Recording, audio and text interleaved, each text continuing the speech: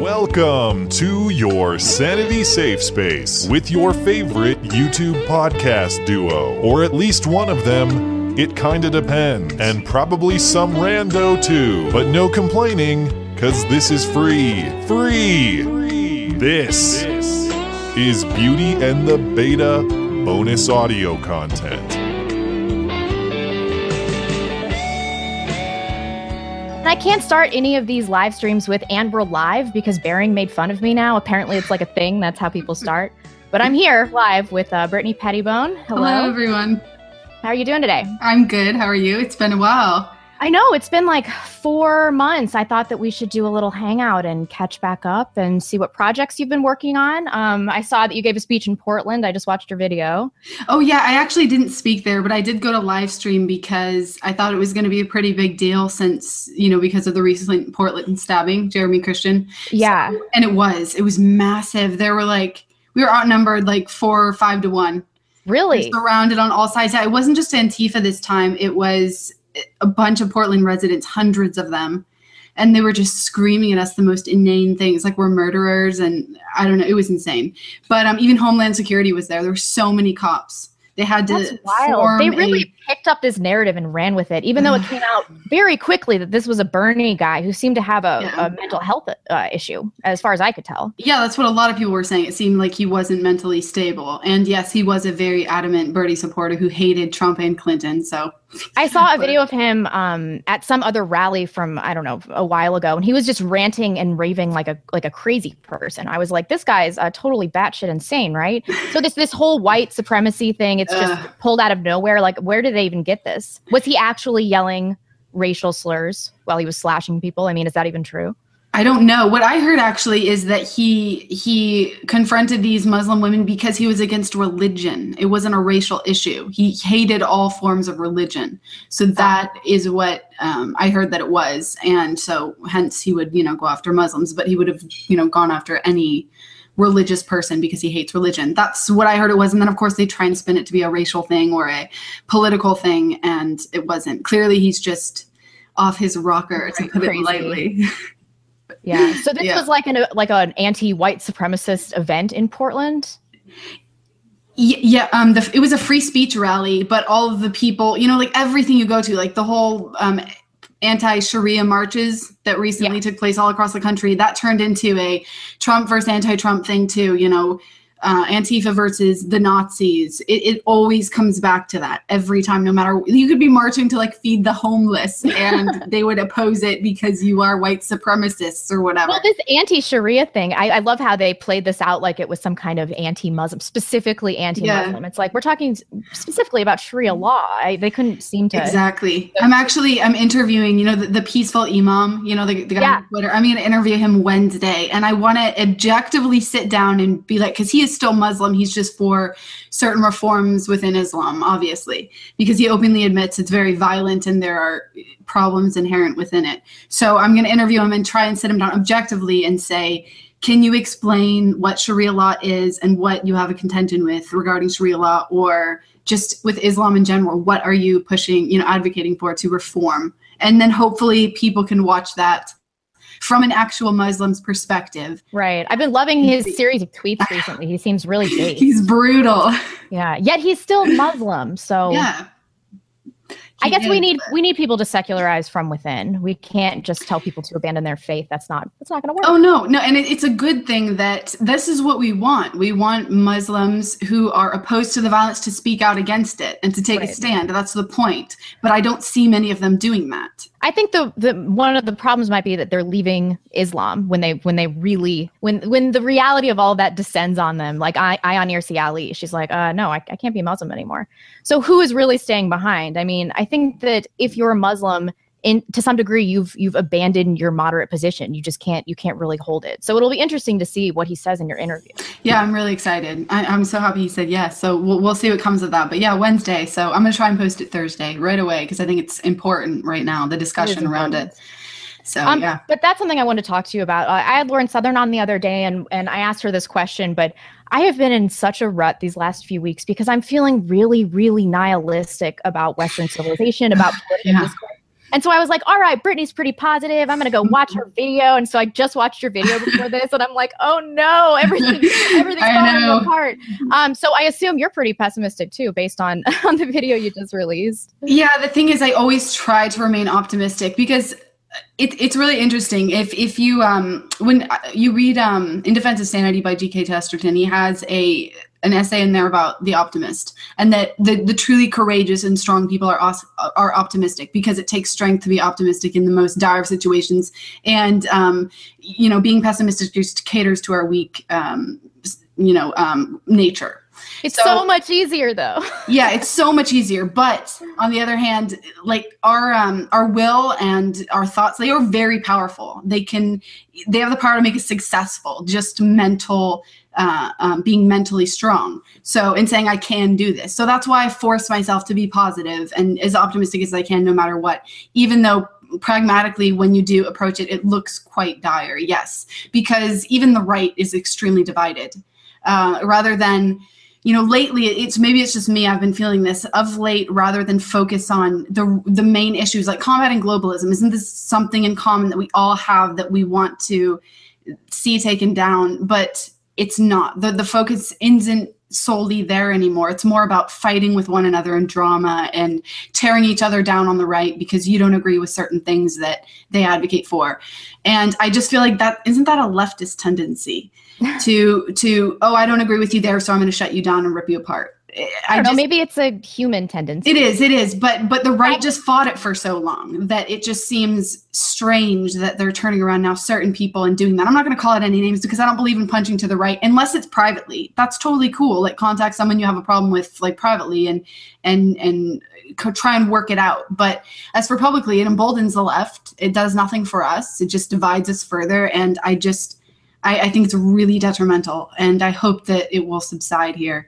But it seems to only be getting worse. But I'm sympathetic to the nihilists too, because it feels you start to feel foolish when you've been optimistic and you just keep getting knocked down. And so I keep having this hope that the left is going to realize, their position, because it seems so clear to me. It's so transparent. And I'm like, they've got to have some level of self-awareness. This is going to show them that what they're thinking is absolutely ridiculous, that their behavior is ridiculous. Exactly. And it just never does. And so I'm kind of like wallowing in this hopelessness, because this Comey thing, I was like, he is vindicated. He's absolutely vindicated. Like, they're done. There's no way. And then I look on CNN and every article is like talking about how impeachment is absolutely, inevitable. They'll never admit they're wrong or take any kind of responsibility for any lies they may have fomented in the past or fake news. That's the thing. And it's even with, the Manchester attack, we thought that would wake people up. But the first thing you see being tweeted by these people defending it are, even worse is, I feel bad for the Muslims that are going to take heat because of this. I know. It's so crazy. And you were just recently in Europe too. I was this winter, and I left feeling more hopeless than when I got there, because I realized that these people don't have the will to save their own culture and their own people. And if they don't have the will, then how has it become my personal responsibility? You can't have the will for them. I can't have the will for them. And it's so frustrating to me, because it's these beautiful cultures, like my ancestral homelands, that are just being totally forsaken. They're just giving this away, and they are acting like they're such good people. And so I actually left Europe furious. I was furious. Yeah. Did you get that same sentiment? It was quite disheartening visiting Paris. I visited Paris in 2013, and it was like a totally different city. Just the whole aura of the city. And like the difference is, the best way I can describe it is, I would not walk alone even during the daytime in Paris by myself now, but I did it in 2013. I flew there alone, stayed the night alone. And then later I was with some other people, but I was there alone and I felt fine. It's completely different, the atmosphere, and people are just blind to it. And even a lot of, we were in one nice area, I guess you'd call it like a no-go zone, but it was a nice area. It was just a lot of the buildings were vandalized and there was graffiti everywhere, but then it was completely populated by migrants. And so a lot of people didn't go there anymore, like the normal, average French. And I heard that the police presence is just overwhelming now. I was there in 2015. It was right at the onset of the migrant crisis.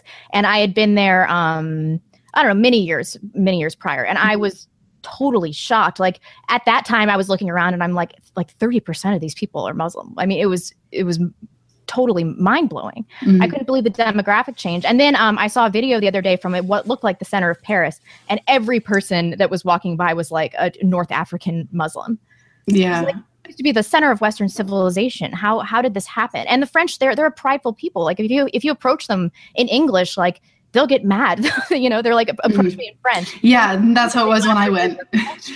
Yeah. And many of them don't even learn English. Like when I was there, I had to learn French, and the family I was staying with, half of them didn't speak English. So it was like, if I didn't learn French, I couldn't converse. And I love that. It motivates you to learn and take in their culture. And that's what I did.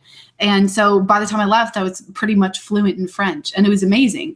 But that should be the price of immigration, assimilation, and not living on welfare, actually being a contributor to that society. Right. Which brings up an important question. Are there cultures and societies that you can't assimilate into Western society?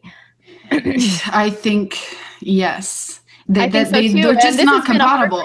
And that's the question that most, they just won't admit. And that's the problem. That's where we disagree. But I mean, it's at this point where a terror attack happens and, over 20 people are killed, and yet we're just still fighting. We can't agree that this is a horrible thing and something needs to be done. Steps need to be taken to ensure this does not happen again. Well, I found out when I was in Germany that, there's not a lot of religious protection per se. You can make a religion illegal. It's actually illegal to be a Scientologist there. And so I was thinking, like, why can they not just outlaw Islam? Like, no mosques, take every mosque to the ground. Why can they not do this? I think they would if they had the perception that Islam as a whole was not compatible and then it shouldn't be there. But they don't have that. They say some Muslims are terrorists and only some are a problem. So that's why they're acting that way. And they say, you just have to get used to it. Terrorism is, going to be a part of everyday life, living in a big city, like the London mayor said. I just have a hard time believing that your average person cares more about appearing benevolent than about children getting ripped apart in the street by a truck. I just don't believe that. And I just keep wondering, I made that video, what is it going to take for Europeans to push back? That was 4 months ago, before several of these terrorist attacks had happened. And I still wonder, like, I can't put a number on it. I can't put a situation on it. I think that it is going to be an astronomical loss of life that is required to wake Europeans up. Yeah. I don't really see another way. I agree. And I mean, it's gotten to the point where you see articles coming out, like in the UK, where they're monitoring Facebook posts. And if you post something that offends Muslims or is somehow critical of Islam, you can be arrested. So I think a lot of people may be thinking what we're thinking, but are not speaking out because they're afraid. They don't want to face prison, being arrested, prison, their reputations being ruined, their social statuses being compromised, all those kinds of things, maybe losing their jobs. It's fear right now. They're in complete submission because of fear. And it's a really sad thing. It is really sad. It's a broken people. And, there isn't anything that you can do to make them want to change. And the French, this really bothers me because I feel like as a tourist, really the whole time they were approaching me like I needed to assimilate as a tourist to some degree, but the same standards are not applied to any migrants, to any immigrants. And I don't know, just getting inside the psyche of the Western European at this point in time, it's really difficult. Really difficult. That's something else I wanted to ask you. Like, as an average citizen, I watched a Stefan Molyneux video, and it was talking about how in everyday discourse we can influence things on a small level, and we all have a job to do. And so what do you think the average person can do to try to save Western civilization in their daily lives? I think it's one thing, it's very important. Ensure a good education for your kids is very important. Don't let them go to a place where they're going to be completely brainwashed. And it's either, you believe in communism and accept this, or you're going to fail. Try to get them in a good education, because a foundation is the most important thing, a good, strong foundation. Because if you don't have that, and if you're not also confident in your arguments, that's also, you're not going to be able to go up to people who you disagree with and prove them wrong using facts and logic. So that would be another thing. But then also just for those who can afford it, I know some people still are afraid of losing their jobs for speaking out, and that's perfectly understandable. But for those who have nothing more than maybe like a reputation on the line or losing friends, it really is worth it to speak out. You're going to gain a million more friends. That's what I always tell people. It's like all these doors closed, but then 10 times as many opened. And I had a new social group that was more supportive that I could be honest with. And that was really liberating, just to be able to talk freely about the things that you feel and your belief system with your peers. Like that really, really made a difference in my life. There's nothing more liberating. Like you might, it's not worth it. Like maybe, being held in regard in, the social eye, or actually having friends who care about you and who think, despite where you may disagree slightly, it's just so much more worth it. And I can say it because I've experienced it. I've gone through it. I was in the writing industry for about 10 years. I could never speak one word about my political views. It was very claustrophobic and just stifling to me. And when I came out, it was very liberating. Sure, there were a lot of trials that come along with it, but I wouldn't trade it for the world. Lots of ups and downs in this. Yeah. Oh, sure. I love it. I mean, your average person can really have a voice and build influence. And that should be really build optimism in the general public. Like you can just take what you're seeing on a daily basis in your city, your town, and you can tell the world about it. YouTube has really changed the landscape of media. Yep. Absolutely. And they have that saying, if you don't stand for anything, you'll fall for everything. Or if you don't have enemies, there's a problem. You're probably not standing for anything because you're disagreeing with everyone or laying down, being a doormat. So you can look at it that way too. It's no matter what you believe, if you're on whatever political position you occupy, people are going to disagree with you and hate you either way. So, and that's true of, if you have any position. Yeah. I think people just need to get over being hated. It's not so bad.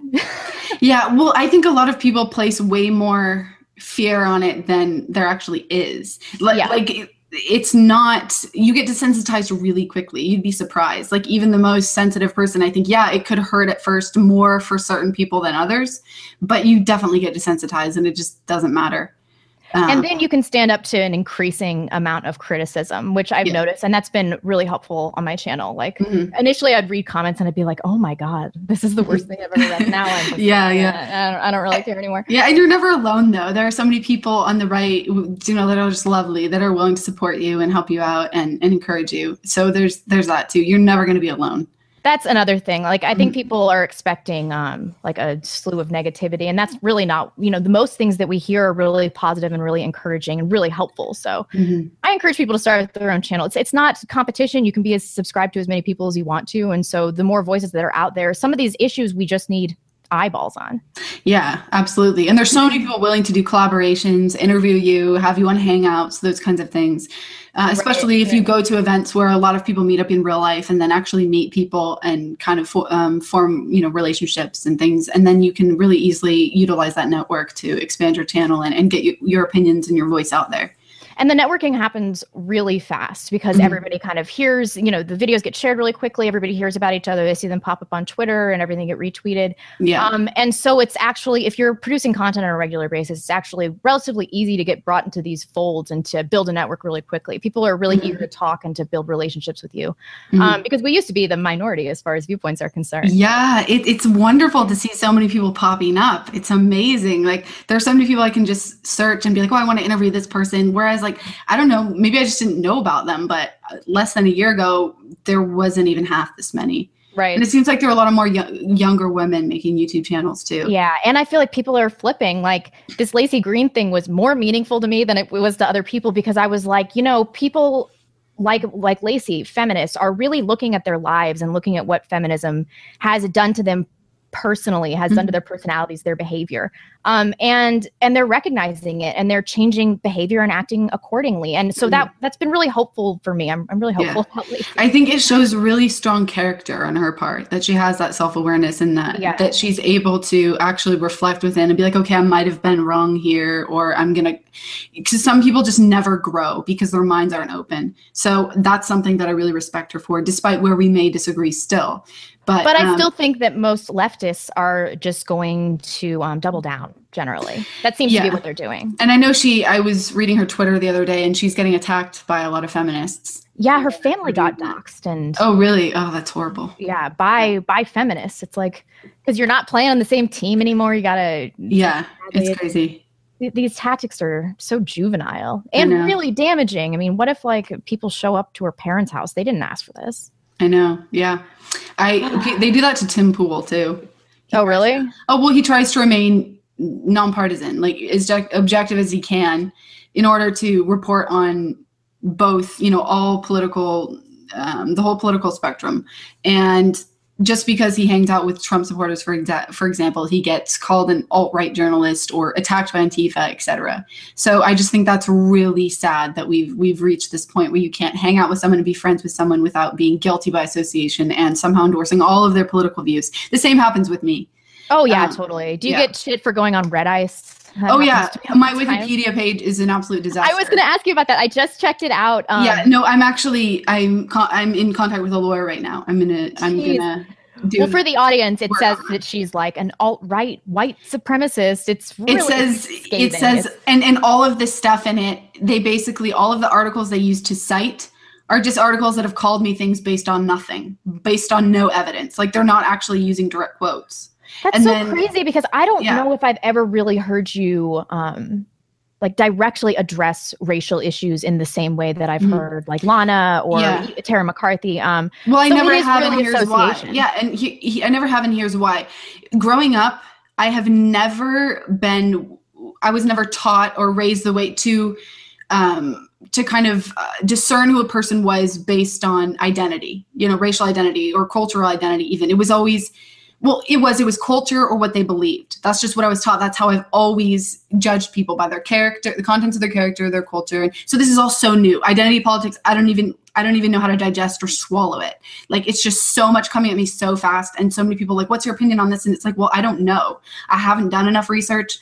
The thing is, what I say now is I have an open mind for all sorts of things, and I'm willing to learn and take in information and make decisions based off that. But I cannot make all of these decisions, someone like Lauren Southern, who's been in this far longer and is way more educated on many different topics. I'm just not when it comes to identity politics.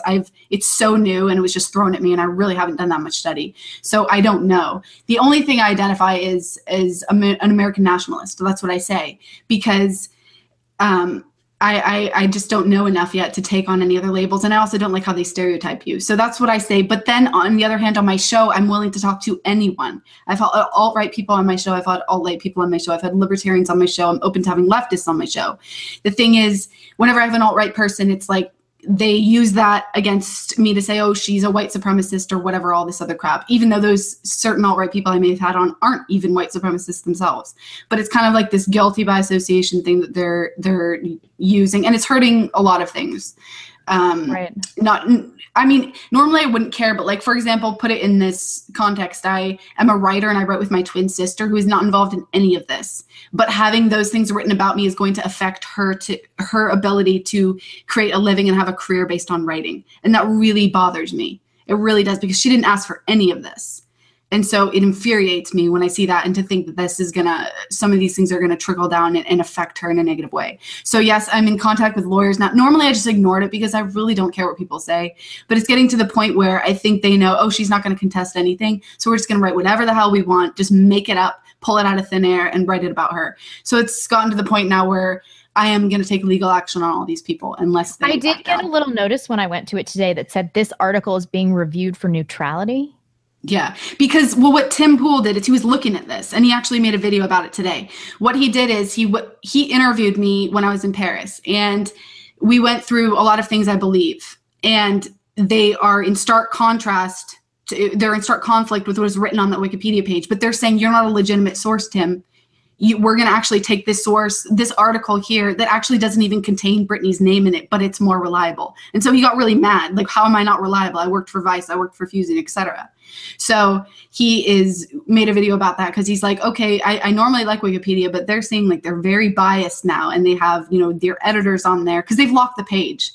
No one can edit it. So they've locked the page, and they are these like real people who really hate me are the only ones editing it and just making up crap. And now I'm getting like emails, like threats, like we're going to come to your house and we're going to come after your family and all that shit. It doesn't really bother me because I live in Idaho now. It's an open carry state. You don't even need a license. So go ahead, give it a try.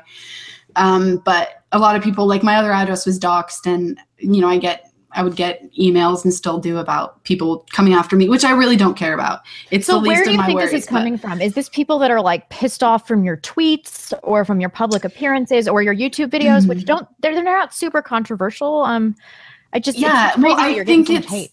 Yeah, I don't know why they come after me so much. Like normally, like I said, it doesn't bother me, but I think the fact that I'm not fighting against them, I don't want to make a big public deal about it and this huge PR storm and tweet about it. I want to do it behind the scenes, and that's what I'm going to do with lawyers and try and get it all taken care of. I don't want to be like tweeting about it and making videos about it. I want to keep it, as calm as possible. But the thing is, I don't know why they're attacking me. It's been from the beginning. I've noticed, like, why do you even take the time to write articles about me? Why do you care? Like, is it individuals or is it a group, a coordinated group? Do you know? I don't know, but Antifa would write articles about me, to really false articles that Poll would send me, and then they'd like target me, like punch a Nazi, and Lauren Southern too, which is kind of hypocritical because they were getting all mad when Moldy Locks got punched, and yet they were advocating for us to get punched, so whatever. But I don't know why. And it's gotten to the point where I should probably deal with it, because it's only going to get worse from here. And then there's probably going to come a point where I can't, fight it because it's just turned into too big of a monster. So I want to try and just get that taken care of. I don't know if that's true, because of people, they've lost reliability in media sources. Like, I'm not going to go to Wikipedia to find solid information about really anything. I mean, a lot of people do though. And even people on the right, like there were people on the right that actually believed some of this stuff that like talked to me in private, and I'm like, ha ha ha, no.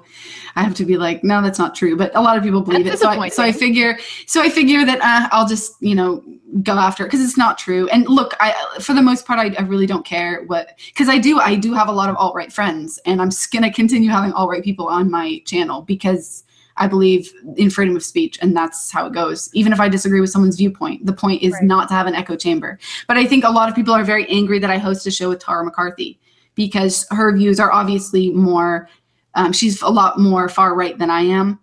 And I've stated, like, Tara and I are super good friends, and we agree on a lot of things and we disagree on a lot of things. But the point is, we don't want to be just cardboard cutouts of one another where we're just the same host. We want to have different opinions and be able to. And that's the way it should be. My podcast co-host is left of center, although if he's listening, that would probably piss him off. But I mean, for the most part, he's a centrist, and he gets so much flack because I'm further right. It's like what they really want is no intellectual diversity. Exactly. It's a great irony. They don't care about diversity. They just want superficial diversity, like diversity of skin color. It's cute, and diversity of food, things like that. But as far as ideas are concerned, they really don't want that. They want everybody to believe the same thing.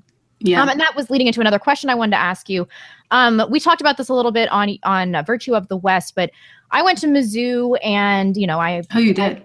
I got a pretty good indoctrination. It wasn't horrible. I think it's gotten a lot worse in the last 2 or 3 years. But I'm going to give my children, very different advice about college than I was given, because I want them to come out of college with a skill. And what I'm seeing now is people leave academia being, they have a victim complex. They haven't developed a skill set. They come out worse than they went in. And so, I'm going to tell my kid, like, if you want to go to trade school, but like none of this liberal arts shit. So what advice would you give to college age students right now? I mean, I think to some degree, a degree is not as essential as it used to be. I think that that's exactly what I was going to say. Well, if you want to be a lawyer or something, it's usually essential that you attend college, something like for a deliberate degree. But on the other hand, if not, a lot of people are encouraging, and I kind of agree, actually, I do strongly agree with a trade school. Just get a trade and then go out and directly do that trade, because college, it's like brainwashing nowadays for the most part. And if you are intelligent, then you just have to keep your head, like, not intelligent, but if you are like against what they are, you just have to push through, then you have to put your head down, not say anything. I mean, I guess you could try, and it could be really useful to debate the professors, but then again, they might give you like a bad mark, a bad grade if you do so. Right. Because it's kind of like my way or the highway. So I don't know. But trade, I think a lot of people have been saying, I've been hearing lately, even like people I know in my family, my parents are encouraging people to adopt some kind of trade because it's going to be really useful. And I would have to agree there. Yeah. And with the sharing economy, I just don't think that people care as much about degrees as they did in previous generations. I mean, we have YouTube channels and we make money from them. Nobody's ever asked me what my credentials are. So I've seen a surge in like entrepreneurial things, whether it be someone starting a YouTube channel or their own kind of business here and there. I've seen that a lot more. Maybe it's just my social circle, but it seems to be something on the rise. No, it's definitely true. So why would I go to college and come out in $50,000 to $150,000 of debt? Exactly. Dumber, less employable, and with a shitload of debt. Why would anybody do that? This is unsustainable. And so I've been saying this for like years, but I do think the problem's probably going to take care of itself. I think that the higher education bubble is going to burst, but I just keep waiting. I'm like, all right, isn't it time? Isn't this going to happen? Yeah, I don't know, but it's definitely not what it was. No, nope. I don't know. At this point, I'm like, is academia really what we should be targeting? I mean, I think it is probably the most useful tool to the left at this point. But I think your average person can see like what happened at Mizzou, that it's no longer an institution of learning. Enrollments dropped by 35% this year. Mm-hmm. Yeah. So that's gotta be telling. I mean, as far as the culture war is concerned, I think it's twofold. The areas: first, education reform, and then second is fighting through the arts, every medium of art. That's television, true. Books, because that's what they use. So, like the entertainment industry is the biggest thing, and it's the most influential. And everyone watches television, reads books, just even down to modern art, music. Like all these industries are massive, and they're definitely responsible for shifting the culture one way or the other. They put their propaganda in it. So there's not a lot that is in favor of more right-wing politics. And that's the problem. It's all the other side, everything that we oppose. So, but I do feel like I'm seeing kind of shifts in popular culture as well. Like, yeah, definitely. I've tweeted about this Katy Perry live stream and everybody's like, why are you watching it? And I only watched like 20 or 30 minutes of it, but she is just having a meltdown, like the most public mental health breakdown since Britney Spears. And nobody's really paying attention because she has this feminist activist guise that she's using to cover this complete personal breakdown. And then we saw the same thing happen to Miley Cyrus. And then she got all traditional. Now she's engaged. And like, I saw her wearing like an adorable, appropriate length dress the other day. I was like, what is going on? Like, maybe culture is shifting. People are seeing in popular culture that feminism is a detriment to women's mental health and it's not helping their lives at all or their careers. And they're changing it. This is like a real cultural shift, or maybe it's just two people. I don't know. Yeah, no, I think it's starting. It's nowhere near what we're going to need. I think it's going to take many years, but Generation Z is definitely, things are looking exciting. Up. Yeah. I read that they're the most conservative generation since, is it the greatest generation? Is that what our grandparents were? I'm not entirely sure, but it's but in a long time. And when you have things happen like what would happen to PewDiePie, who has the most subscribers on all of YouTube, I do not like. What did the mainstream media think? Like going against him, it's like an ant. Well, I think what they shaking its fist at a human. Yeah, I mean, it was so brazen. They thought that they were going to turn on PewDiePie and that his 55 million or whatever subscribers would be like, oh, I guess we hate PewDiePie now. But instead, everybody's like, oh, fuck the Wall Street Journal, and I hope all these old guys die. It's like, well, what do you expect was going to happen? Media they are so brazen with this, with these hit pieces. I think they have no self-awareness about how many people hate them. Yeah, I mean, they have to know. Look at BuzzFeed and their YouTube videos, like the downvotes. They are getting they don't double. They double down though. I feel like the mainstream media is doubling down, even though they know they're hated. But that's what they do. So, I mean, the average age of a Fox viewer is 68, and it's 61 for CNN. It's around that for all the major. I mean, what they have to bring in new blood, or all these major networks are just going to die out, and alternative media is already poised to take their place, and they already are. I mean, Philip DeFranco, his views, it runs like Fox. And he's one man, just one man. Yeah. And people love him because he presents himself more objectively. Right. Like and he's relatable and it's down to feminist, earth. Yeah, like this feminism thing is crazy here. Yeah. Or, like he'll actually call it out. He won't just defend everything blindly. And yeah, so and I watch him a lot. I think he's great. I like him a lot, and I think he's a centrist, and I think he's really unbiased. But I think that something that young people are also responding to is that we're doing this from our homes. Like, you're filming in your bedroom. I'm in a bedroom right now. It's like, that's relatable. Being on the internet, being in your own home, and just talking into a camera, that's really relatable to people. And so alternative media, I just don't really see a way where legacy media wins out on this. Yeah, definitely. And I think in regards to people like Philip DeFranco or, Lacey Green, who's re-examining certain perceptions, or Tim Pool, people who don't really they don't at all identify with the right, but are willing to treat us objectively, and for as far as Philip DeFranco and Tim Pool report on us more objectively, that we should be really welcoming and thankful to them for that, and not treat them with hostility just because they disagree with us on certain issues. But I do see a lot of that, and I'm like, why would you do this? It's just going to chase them away. But I see they do get a lot from certain people on the right, and I would rethink that because they're like, this is what we want. We don't want people to necessarily everyone to have to agree with us. We just want them to report on us and show us in a way that is objective and true. Like, there's no more truth anymore. Right. And to have self-awareness. Yeah. So like, I'm always really thankful for that, or because mainstream media articles that are like always just absolute hit pieces. I've been asked for so many interviews from so many of them, and I've said no to every single one. And then I don't even find them later when they're written, but my mom does. She's like, Britt, because she always finds everything about me on the internet, and she'll show them to me, and then I'll see that it's a hit piece anyway. They'll just make up stuff. And it's like, well, what would have happened? How much worse would it have been if I actually interviewed with them? And I know that this is a strategy because I got a Daily Show request when I was at 50,000 subscribers. 50,000 subscribers. Yeah. That's it. I'm like, why do you want to talk to me? Is it because you looked at alternative media and you looked through some people that you thought might get big, and you tried to, stop them before their channels got too big? Is that what's happening here? Why else would you want to have somebody with 50,000 subscribers on YouTube? Exactly. And that was scary. That made me realize that, like, we have a lot of things coming our way from mainstream media. Yeah, definitely. I think it would be a good idea if, since there are so many right-wing, or at least like libertarian YouTube channels that are really big and doing really well on YouTube right now, it'd be a good idea, maybe not this year, but at least next year, for a bunch of them to go to VidCon, because that's the biggest YouTube event of the year. And there is no presence really for the right or like libertarian. And it would be a really good thing, because then all of the people who agree with them would feel incentive to attend, and it can be more of a balanced thing. Because I just see, like, there's so many people on YouTube who have such big followings and could be so much more impactful actually showing up at certain events.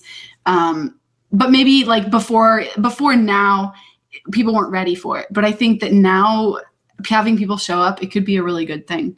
I know that the Worskies and a lot of people are going this year, so maybe that'll make a difference. But I feel like this corner of YouTube is still relatively small. Like, I love the beauty realm of YouTube. I'm always watching makeup tutorials and stuff. But some of them have, like, in an hour, they'll have millions of views. And I'm like, wow, hardly anybody in the political sphere is at this level of viewership. Almost nobody. I mean, Philly D probably, but that's about it. So maybe it would help if we kind of made our presence known. Yeah, no, you're right, though. There are certain areas of YouTube that are just massive, like the video game. Pretty much everything that has to do with entertainment, and then beauty all across the board. They're very large pockets of YouTube for sure. So I took some questions on Twitter, because we got about 20 minutes left that I wanted to address. So Stan Kanakwa, who's a friend of the show, Beauty and the Beta, he asked, do you think conflicts with Antifa will continue to escalate? And do you think a different leader would be satisfactory to them? Stay safe? Yeah, I definitely think at this point they're escalating, and they seem to get worse every rally. But the difference is that there's a larger police presence every time. Like at Portland, Homeland Security was there. It was that big. So yes, they're definitely escalating. And I don't necessarily know if it would have been that much different. It would have been a lot different, but they still might have been there, because like these Antifa, most of them are like communists. And if Hillary had won, she wasn't advocating for communism that I was aware of. So they still would have, like, for example, when I was in Europe, in Paris on Victory Day, they had a huge march. The Antifa, Macron had just won. but Antifa was marching against government in general. So just depending. It probably wouldn't have been as bad as this, nowhere near, actually. Like, I know we're expecting like a summer of rage or something, they're calling it, of like riots starting in July. So I think really bad things are to come. Yeah. And that's why, like, in my most recent video, I was talking about somehow we have to reform the lines of communication, because if we don't, the bubbles are just going to get bigger and bigger and bigger until they explode and just, you know, crap hits the fan. So how organized do you think Antifa is? Because at the Milo event that I went to, which is the only time I've ever interacted with them, they seemed like they had basically no method of formal organization. I think it depends on the city. I think it depends on where the rally is. What about some are more organized than others? They were fairly organized, yes, but it's nowhere near the amount of organization they have in Europe. Like, they have like uniforms, flags, chants, everything. Way, way more organized, way more threatening. It was insane. But here, the thing is, it's like Antifa, but then you have BAM. You have a lot of groups. Black Lives Matter. There's a lot of groups that are in opposition to us and that like to go to and protest us. So it's not just Antifa, but Antifa seems to be the ones most willing to commit acts of violence. Like, there were photos the Portland police published of all the weapons that they had taken. They had disarmed the Antifa. There were like knives, also like deadly weapons. So yeah, were they throwing bricks at people's heads at Berkeley? That's why the police went in, because bricks were coming loose from a wall near where the Antifa was, and the police were suspecting that they were going to start throwing bricks at people, because they were throwing like used tampons and all sorts of nasty God, stuff. Are you serious? Yeah. It was really, I was like scarred for life. Yes. I didn't know horrible. That's disgusting. Yeah. But I mean, obviously it's harmless, like at least, in comparison with a brick. So God, yeah. So but BAM seems like they're fairly organized. I saw the leader of BAM. Her name escapes me. Do you remember what her name is? I'm forgetting her name now. I saw her on Tucker Carlson and like this stuff that was coming out. It's like Evelette something. Falarka. That's something like that. I don't remember. Oh God! But I was just watching in complete awe, because she was straight up saying like the right, like their souls are rotten and they need to be physically destroyed. I was just like, holy shit! Like, she has a real agenda. That will use violence. Well, that's the thing. It's their strategy to make us sound like the worst of the worst, so that any tactics they may use against us, no matter how violent, will be justified in the eyes of people who don't know any better, who just believe what they've labeled us. So, if you've been labeled a white supremacist and people believe it and you get murdered, there's probably not going to be a riot over your death, because, it was a white supremacist, not a big deal that we lost them. That's what they're doing. That kind of, but yeah, I think we should push back against it, but I don't know, or use people that, on the other side that are actually willing to communicate with them. I don't know that it's actually going to work. Like, civil war and all that might be inevitable, but maybe we can slow the rot.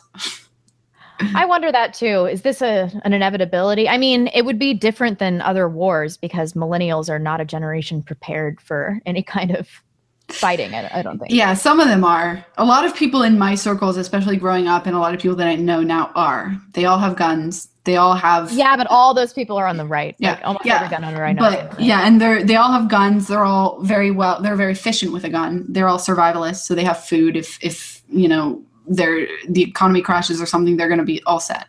Yeah. So this is why I'm moving to Idaho. Oh, you are? Yeah, in a year. When? Sweet.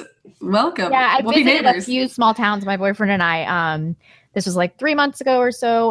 We're like, okay, I hate Seattle and we got to move after your deployment, and I don't want to have kids here because it's crazy. So unrelated, but there, the elementary school here, the boys had to stand up at the public school and take a pledge not to rape.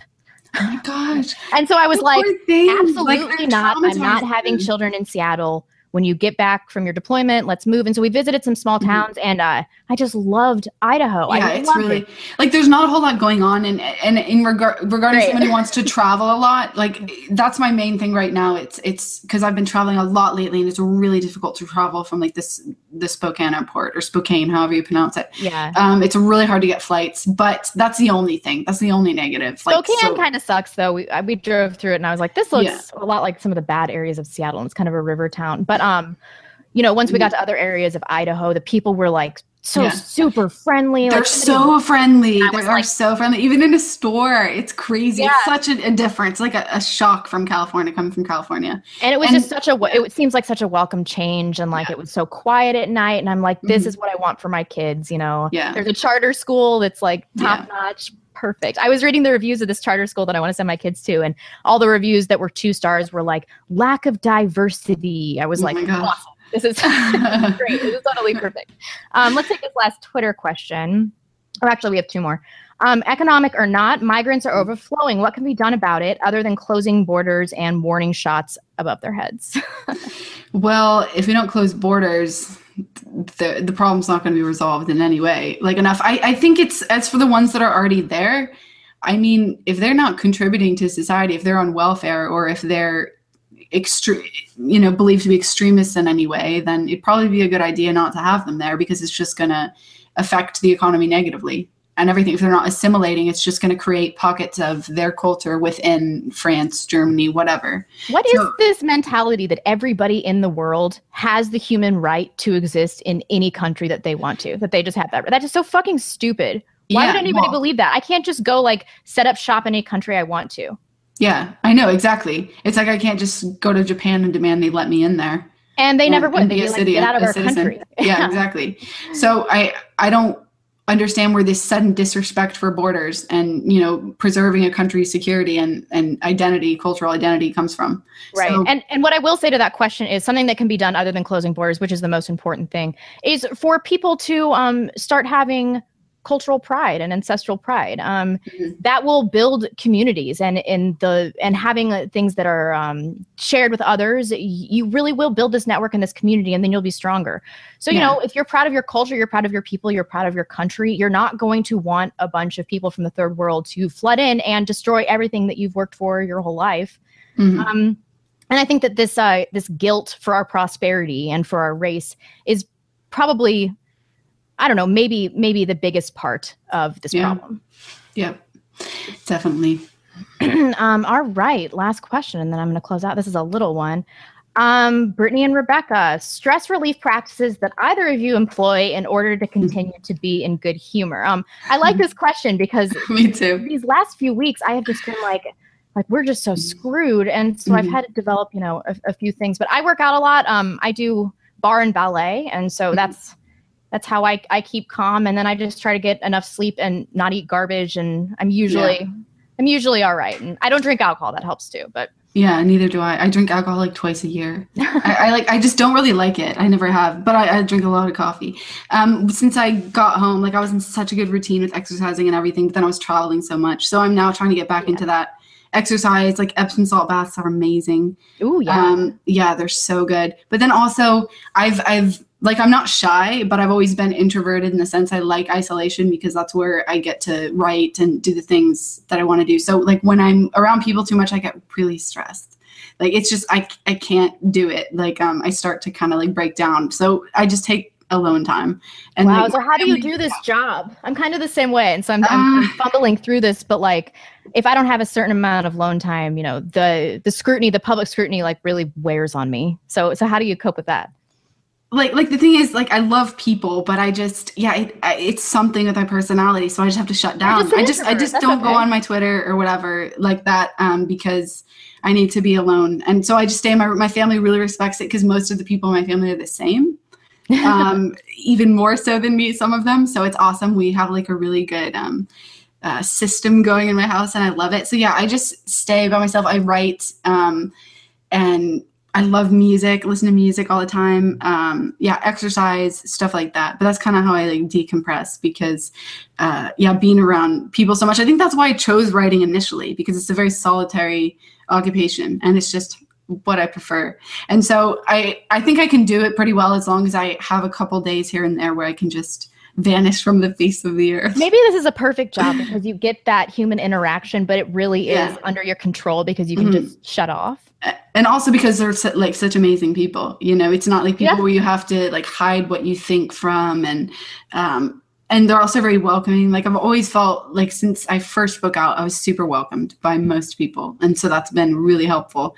People have been awesome. Like Lana from Red Ice has been especially helpful, like when she's such a sweetheart. And she's been so great. And I'll message her about things in my life. And so it's just like right away, because you're expressing these views and because you're going to be alienated from other communities, people on the right, they know that, and they'll welcome you and they'll make sure that you're taken care of. So yeah, it's awesome. I'm so thankful for it. Me too. I'm going to read these super chats and then we can wrap up. We've got $5 from Liberative, friend of the show also. Let's get this started. Both of you give hope to many with your rational and realistic take on contemporary Western civilization. Thank you so much. $5 from Coco for Kosh. Thank you very much for that. And $5 from BT2. You white people are doomed. Only cloning technology will help you fools populate enough to survive. I am working on that, okay? When my boyfriend gets back, we'll make it happen. Okay. AR7271, $2. Less identity politics and more problem solving, please. Jeez. Some sad sallies. Stan Konopka, $2. Try not to lose faith. You give me hope for the future. And Sven Servet, $2. Philly D for Beauty and the Beta. We will try, but that is never going to happen because he's too big now. So do you want to tell people where they can find you? Sure, yeah. The best place is my Twitter. It's at Britt Pettibone, or my YouTube channel, which is Brittany Pettibone. And I'm starting to make a lot more videos on there now. It's not just interviews. I'm making videos on my own. So if you're interested in that, then yeah, those are the two best places. And on both those platforms, they have links to everywhere else that I may be found. Awesome. Well, thank you so much for chatting with me for the hour, and I will see you soon.